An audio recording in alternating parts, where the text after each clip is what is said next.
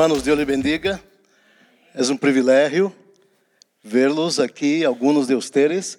Somos pouquito, verdade? Como disse Samuel, um punhado, pero aqui estamos e confiados no Senhor, de que já tendremos dias melhores. Em nome de Jesus, amém? Glória a Jesus. Tenho uma palavra da parte do Senhor nessa manhã, nessa tarde, para compartilhar. E queria ler com vocês Ageu capítulo 1, o livro do profeta Ageu capítulo 1. E diz assim a palavra do Senhor: En el año segundo del rei Darío, en el mes sexto, en el primer día del mes, vino palavra de Jeová por meio del profeta Ageu a Zorobabel, hijo de Salatiel, governador de Judá, e a Josué, hijo de Josadac, sumo sacerdote, dizendo: Assim ha hablado Jeová de los ejércitos, dizendo: Este pueblo disse, não ha llegado aún el tiempo de que a casa de Jeová seja reedificada. Então vino palavra de Jeová por meio do profeta Ageu, dizendo: Es para vosotros tempo, para vosotros de habitar em vossas casas atesonadas, e esta casa está deserta? Pois assim ha dicho Jeová de los ejércitos: meditad bien sobre vossos caminhos. Meditad bien sobre vossos caminhos. Sembrais pouco, sembrais muito, e recorreis pouco. Comeis e não os saciais. Bebeis e não quedais satisfeitos. Os vestis e não os calentais. E ele que trabalha a jornal, recebe su jornal em saco roto. Assim ha dito Jeová de los ejércitos: meditad sobre vossos caminhos. Meditad sobre vossos caminhos. Subi al monte e trae madeira e reedificad la casa de Jeová. E pondré en ella mi voluntad. E pondré en ella mi voluntad. E pondré en ella mi voluntad. E serei glorificado, ha dito Jeová. E serei glorificado, ha dito Jeová. Buscais muito, hallais pouco. E encerrais em casa, e eu los dissiparei em um soplo. Por quê? Diz Jeová de los ejércitos: porque, por quanto minha casa está deserta, e cada um de vosotros corre a sua própria casa. Por isso se detuvo de los cielos sobre vosotros la lluvia, e la tierra detuvo sus frutos. E llamé la sequía sobre la tierra, e sobre los montes, sobre el trigo, sobre el vino, e sobre el aceite, e sobre todo lo que la tierra produce, sobre los hombres, e sobre las bestias, e sobre todo trabajo de manos. E oyó Zorobabel, hijo de Salatiel, e Josué, hijo de Josadac, sumo sacerdote, e todo el resto del pueblo, la voz de Jehová su Dios, e las palavras del profeta Ageu, como lhe havia enviado Jehová su Deus, e temeu el pueblo delante de Jehová. Então Ageu, enviado de Jehová, hablou por mandato de Jehová al pueblo, dizendo: Eu estou com vosotros, disse Jehová. E despertou Jehová el espírito de Zorobabel, hijo de Salatiel, governador de Judá, e o espírito de Josué, hijo de Josadac, sumo sacerdote, e o espírito de todo o resto del pueblo, e vinieron e trabajaron em la casa de Jehová de los ejércitos, su Deus. Aleluia. En el día 24 del mes sexto, en el segundo año del rei Darío. Senhor Jesus, estamos delante de tu palavra, Senhor. Padre, borra de nossa mente toda ideia pré-fabricada del entendimiento que tenemos del pasaje, lo que sea, del contexto histórico. Senhor, e háblanos. Permite-nos escuchar-te nesse dia, Senhor. Permita que tu Espírito, Senhor, passeie agora pelos corações, pelas casas, em cada família, Senhor. Aí em cada habitação, em cada cozinha, em cada sofá, em cada silla, Senhor. Tu Espírito passeie. Padre, ensina-nos como podemos levantar-nos para esse processo de reedificação de la casa que tu amas. En el nombre de Jesús. Amém. Amém. Mis amados hermanos, Deus está dizendo ao pueblo que mientras su casa está em ruínas, mientras su casa está deserta, nosotros como su pueblo passamos o tempo preocupados com nossas próprias casas, preocupados com nossas metas, preocupados com tudo o que queremos fazer e alcançar em nossa vida, em nossa existência. Temos sonhos, temos perspectivas, temos ideias e temos ideais. Pero Deus nos invita nesse dia a concentrar-nos e a meditar-nos em nossos caminhos. Também a palavra do Senhor nos urge a reflexionar e a meditar sobre nosso proceder. Ou seja, meditar sobre nossos caminhos. Impressionante que no versículo 6 dele passagem, Deus nos disse que lutamos com tanta força para realizar nossos desejos. Lutamos com tanto empenho para realizar nossos próprios sonhos, para realizar tudo que temos em mente e tudo que temos como perspectiva de vida comum. Pero tudo isso se vai, tudo isso se desaparece de um momento para outro. E não vemos mais o que sonhamos, não vemos mais as perspectivas, não vemos mais os sonhos de conquista. Ou seja, nossos esforços, aunque para nós outros estará ou estaria dando resultado, em realidade, meus amados irmãos, não estamos alcançando nosso máximo potencial. Porque hemos deixado o trabalho de Deus. Porque hemos abandonado a casa de Deus. Não nos interessa a obra de Deus. Não nos interessa o serviço do Senhor. E lhes digo, meus queridos irmãos, que se em realidade, se queremos ver a grandeza, ou se em realidade queremos ver nosso máximo potencial, dando dividendos que Deus quer que dê, e o fruto que perdure,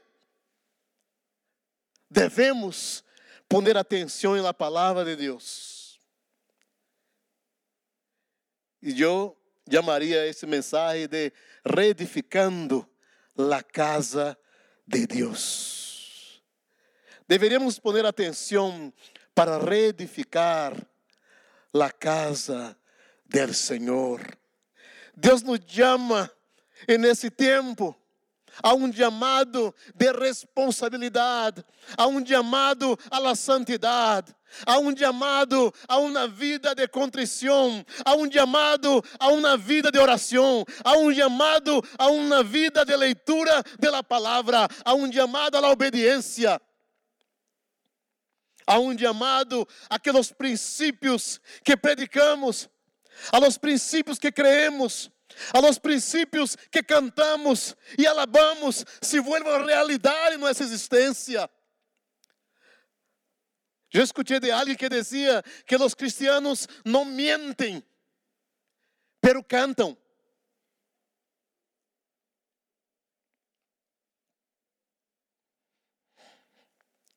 Eu queria apenas fazer um breve repasso a la história de lo que ocorreu no livro de Ageu, no capítulo 1. Era alrededor do ano 586 antes de Cristo, e o rei Nabucodonosor havia invadido a Jerusalém.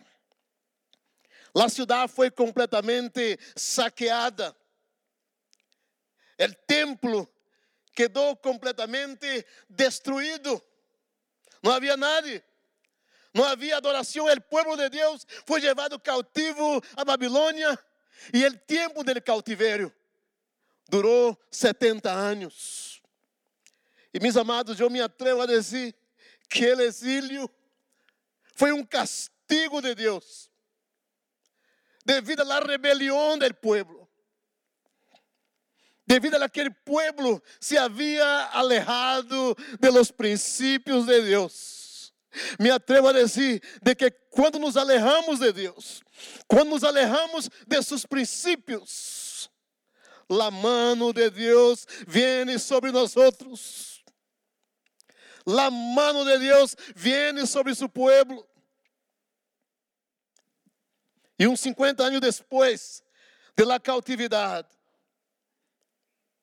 depois da caída de Jerusalém, Ciro, o rei de Pérsia, conquista Babilônia. E este império babilônico agora deixa de existir.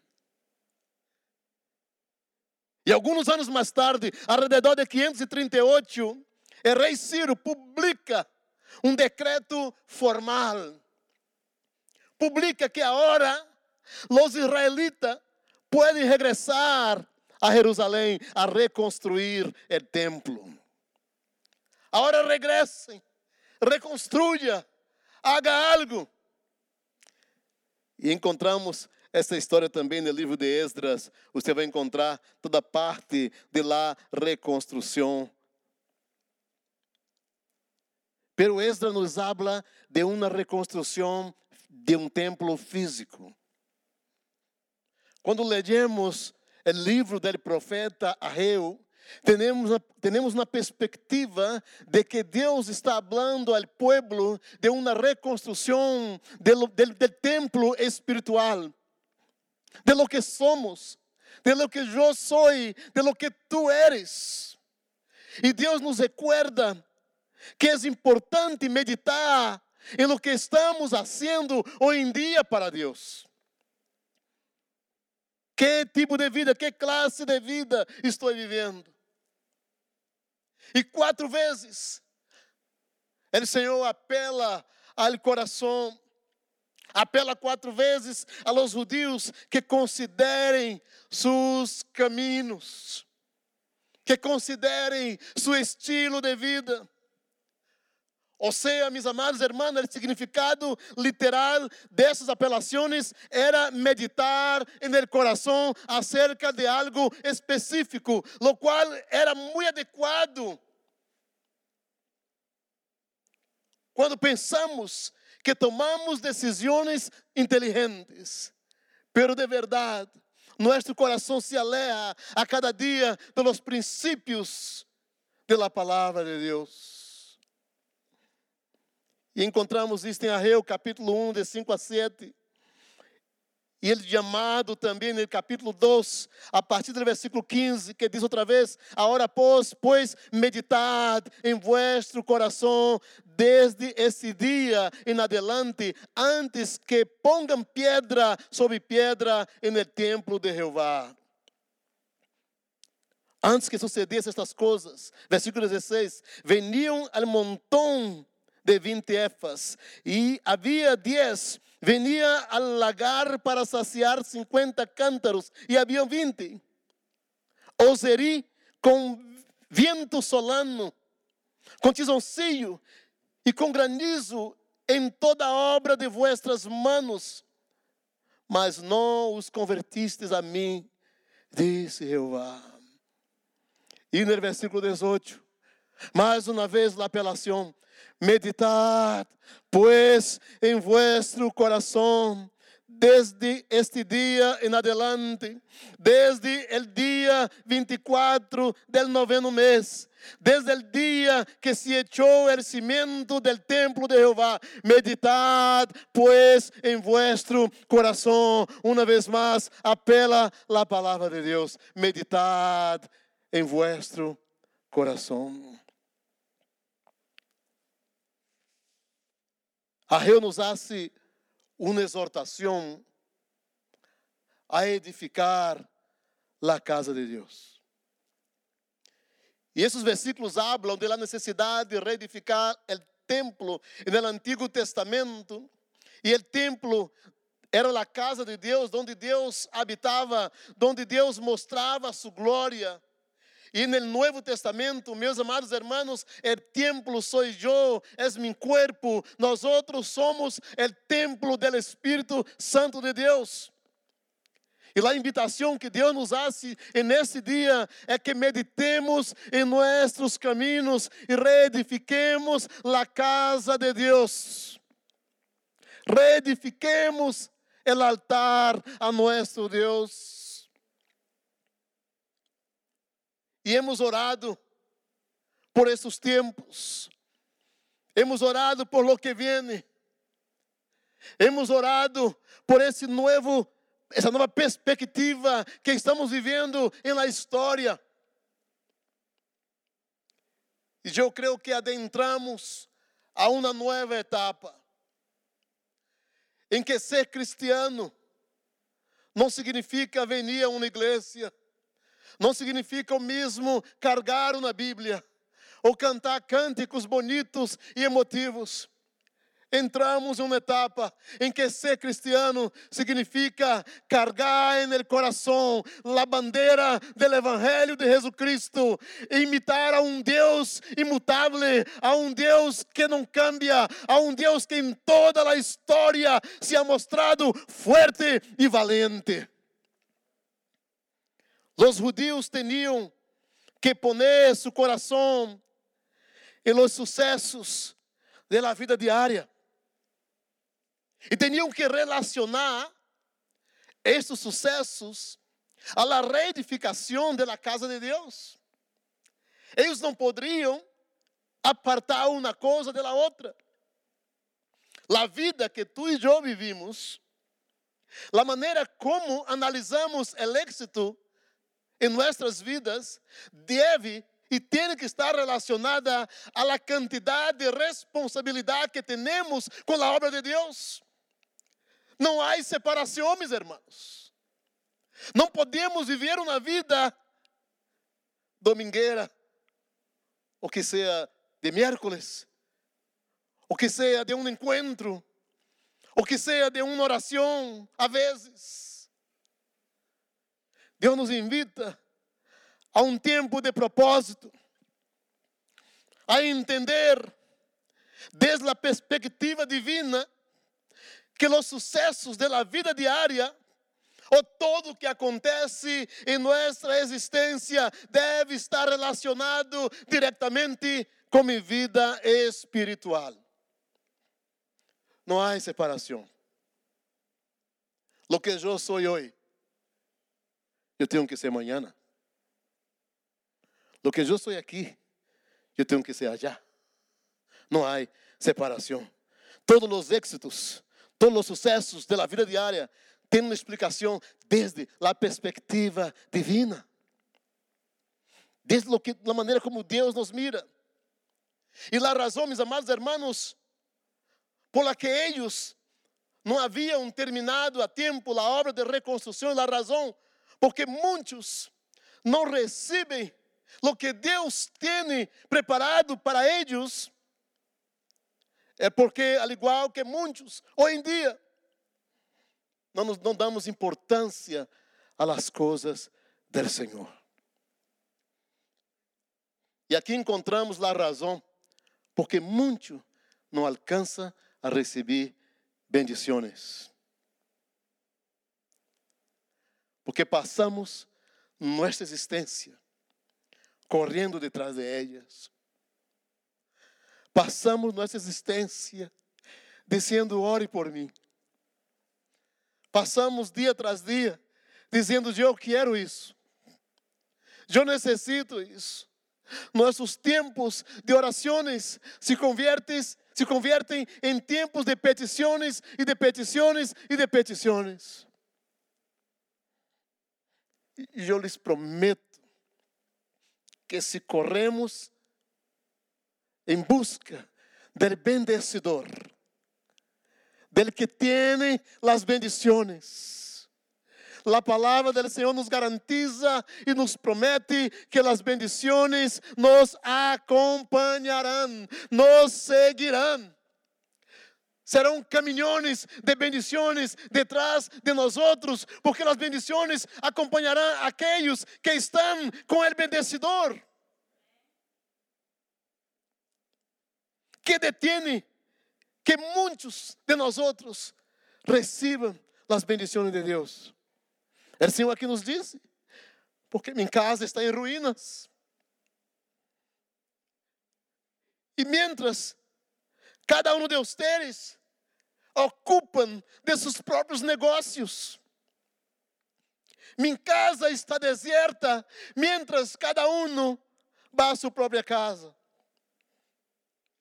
E esse passagem interessante, no versículo 4 diz: é para vosotros tempo, para vosotros que de habitar em casas, em vossas casas artesonadas, e minha casa está deserta. E havia assim referência a las casas emadeiradas, lujosas, bonitas. Há um contexto diferente de la casa del Senhor. E o Senhor nos diz: la razão porque detuve las bendiciones, la razão porque cerré los cielos, la razão porque la produção não está suficiente, é porque não estão cuidando de minha casa.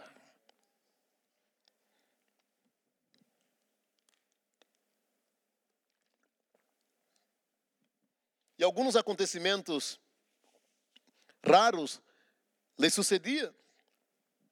Diz a palavra que sembrava muito e cosechava pouco. Que comiam e não saciavam. E que bebiam e não quedavam satisfeitos. Se vestiam e não se calentavam. Recebiam um salário e era como um saco roto. Esses hechos são raros porque, meus amados irmãos, são raros porque se sembro muito, resulta que devo cosechar muito. É raro porque se como, devo estar lleno. Por lo menos alguns, não?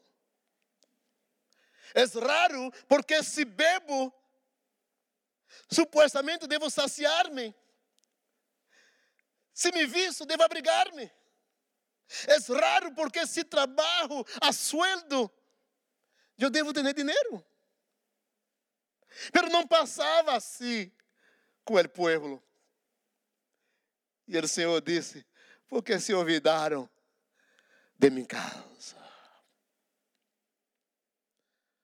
Porque se olvidaram de minha casa. E esses eventos raros era porque não estava reedificando a casa de Jeová. Não estavam trabalhando para nada mais, sino para si mesmos. Não estava sendo nada mais do que cuidando de seus próprios negócios. Não lhe passará algo parecido à igreja de hoje? Ele não assumiu um compromisso sério frente à obra de Deus. Ele não assumiu um compromisso sério de realizar o que Deus quer que realizemos como igreja. Isso pode trazer, meus irmãos, consequências e pode ser que venga escassez. Pode ser que venham dias difíceis se não reedificamos a casa do Senhor. É tempo de reedificar. Óyeme, é tempo de reedificar.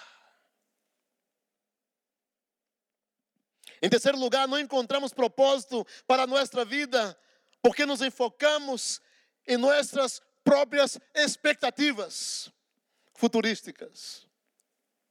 Nos assaltam múltiplos interrogantes que nos quitam, nos roubam a paz.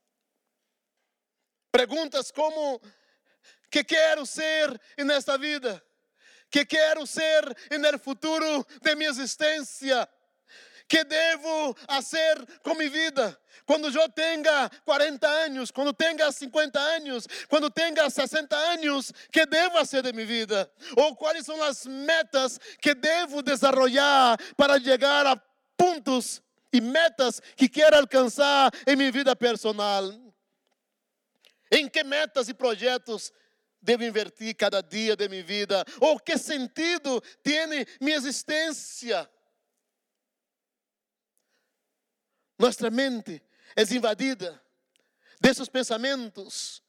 Ou pode que aquilo em que estamos invertindo nossa vida nos pareça apropriado, pero quizá não seja a vontade de Deus. Quizá meu esforço no momento não é a vontade do Senhor. Quizás meu esforço no momento é para nutrir a minha própria expectativa personal, meus próprios desejos, meus próprios sonhos, pero não condiz com a expectativa divina de reedificação para crescimento. Provérbios capítulo 21, me encanta esse passagem. Versículo 1 e 2 diz: como os repartimentos de las águas, assim está o coração de rei em la mano de Jeová, a todo lo que quer lo inclina. E diz no versículo 2: todo caminho del hombre é recto em sua própria opinião, pero Jeová pesa los corazones. Pode ser que tudo que eu tenha de perspectiva personal seja bueno a mi parecer, mas não esteja de acordo com o plan de Deus. Quando estamos no plan de Deus, quando estamos no propósito de Ele para nossa existência, encontramos o caminho correto, ideias concretas de como passar por o processo de reedificação de nossa existência. Sabe quando passa isso? Quando nos deixamos encontrar e quando permitimos que Deus trate com áreas de nossas vidas que necessitam ser tratadas. Quizás estamos encerrados em nossas casas por dias, e alguns por mais de 2 meses. E estamos descobrindo áreas em nossas vidas que não sabíamos, porque enfrentamos a realidade de nosso eu, a realidade de minha própria existência. Quizás não conhecias tu filho e agora sabes seu nome. Quando permitimos que Deus trate com nós outros, Ele nos revela seu propósito para nossas vidas. Encontrar propósito é parte da submissão a Ele e a sua vontade. É hora de deixá-lo, é hora, meus amados irmãos, de deixar de lutar com nossas próprias forças. É hora de pararmos a luta, a intenção de que as coisas aconteçam a minha maneira, a meus modos, e rendir-nos ante Deus, para que Ele cumpra seu propósito em nós outros. Me encanta Romanos capítulo 8, versículo 28, diz: e sabemos que a los que a Deus amam, todas as coisas lhe ajudam a bem.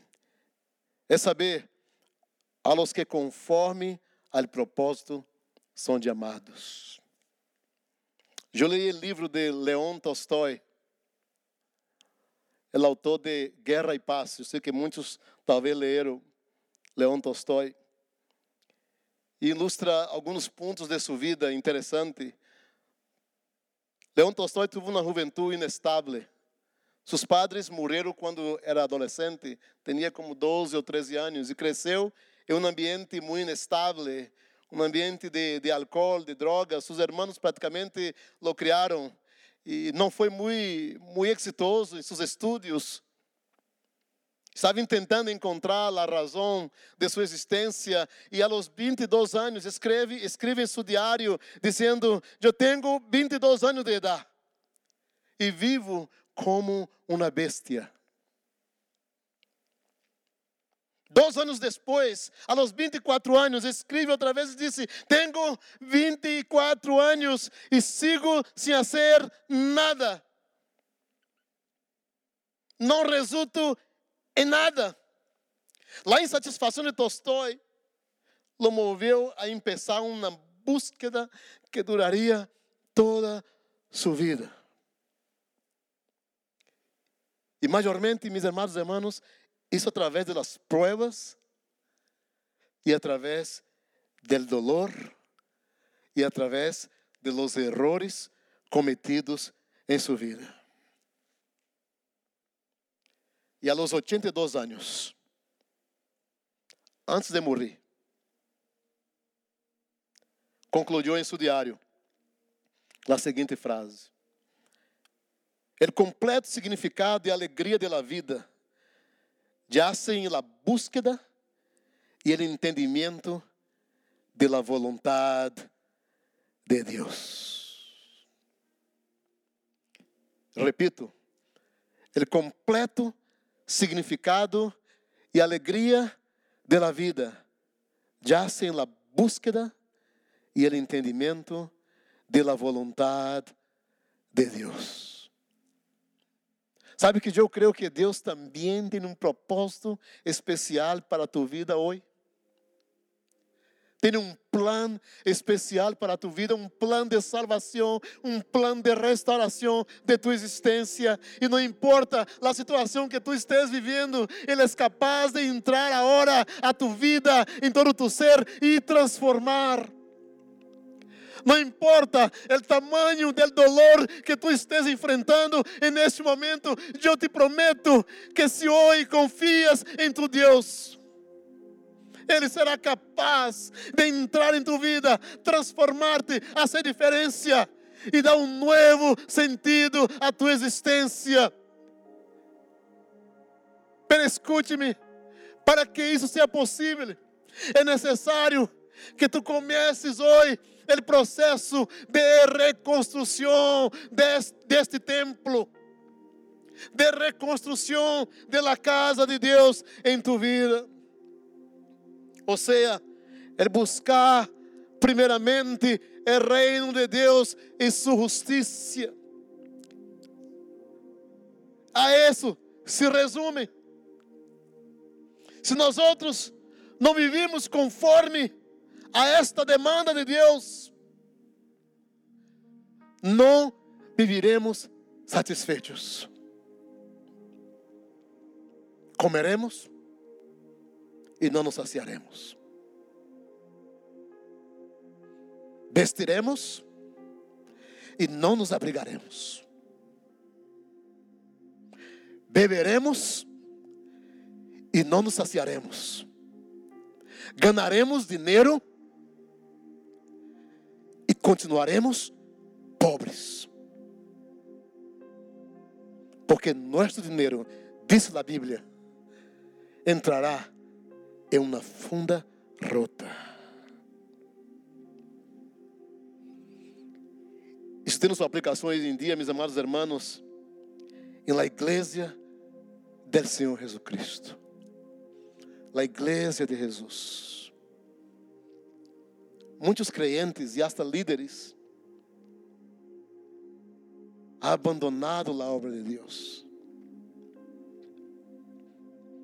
Han abandonado a casa de Deus. e se han preocupado, se han dedicado a seus próprios negócios, a seus próprios interesses.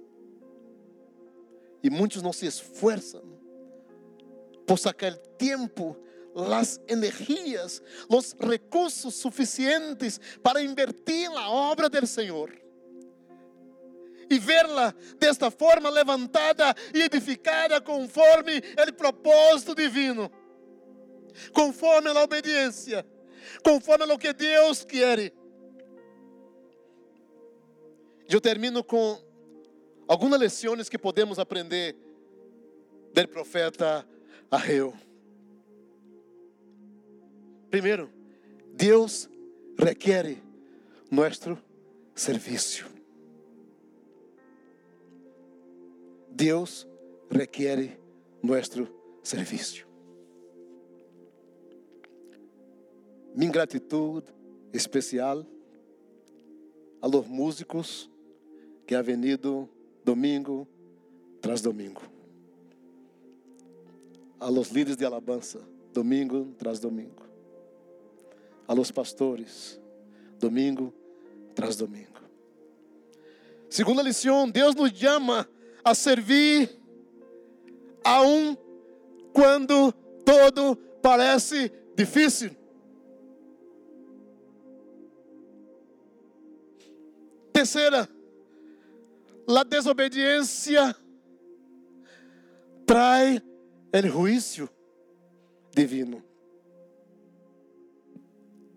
Número 4, a única solução a la desobediencia es el arrepentimiento. Agora me sale a palavra arrepentimiento. Es la única salida a la desobediencia. Es si nos arrepentimos de nuestros pecados. Quinta lição. Deus nos ajuda a servi-le, dando-nos sua fortaleza. Oiga, se você necessita a fortaleza do Senhor, diga: Senhor, fortaleça-me para que eu te sirva. Eu sei que há muitos irmãos, pastor, que querem vir próximo domingo, pero se sentem sem força. Eu oro para que a fortaleza do Senhor invada tu vida nesse momento, em nome de Jesus. Sexta lição que Ageu nos mostra é que Deus nos anima mientras servimos. É no serviço que vem o ânimo. A sétima lição, Deus valora nosso trabalho. A los ujieres dessa igreja, Deus valora seu trabalho. E espero que, como Pablo exortou a Timoteo, no capítulo 3, versículo 6, que tu puedas avivar o fuego del don de Deus que está em ti. E creia, mis amados hermanos, há provisão del Senhor. Eu me despertei essa manhã com o passagem de Habacuc, capítulo 3, em minha mente. Versículo 17 diz: aunque a higuera não floresca, nem las vides haja frutos, aunque falte el produto del olivo, e los labrados não deem mantenimento, e las ovejas sejam quitadas de la majada, e não haja vaca em los corrales, com todo, diga comigo, com todo, eu me alegrarei em Jeová, e me gozarei en el Deus de mi salvação. E oiga, o versículo 19, receba em seu coração: Jeová, el Senhor, es mi fortaleza, el cual hace mis pies como de siervas, e em mis alturas me hacen andar. El Senhor es tu fortaleza. Levanta-te hoy y reedifica la casa del Señor para gloria de su propio nombre. Que el Señor nos ayude. Amén.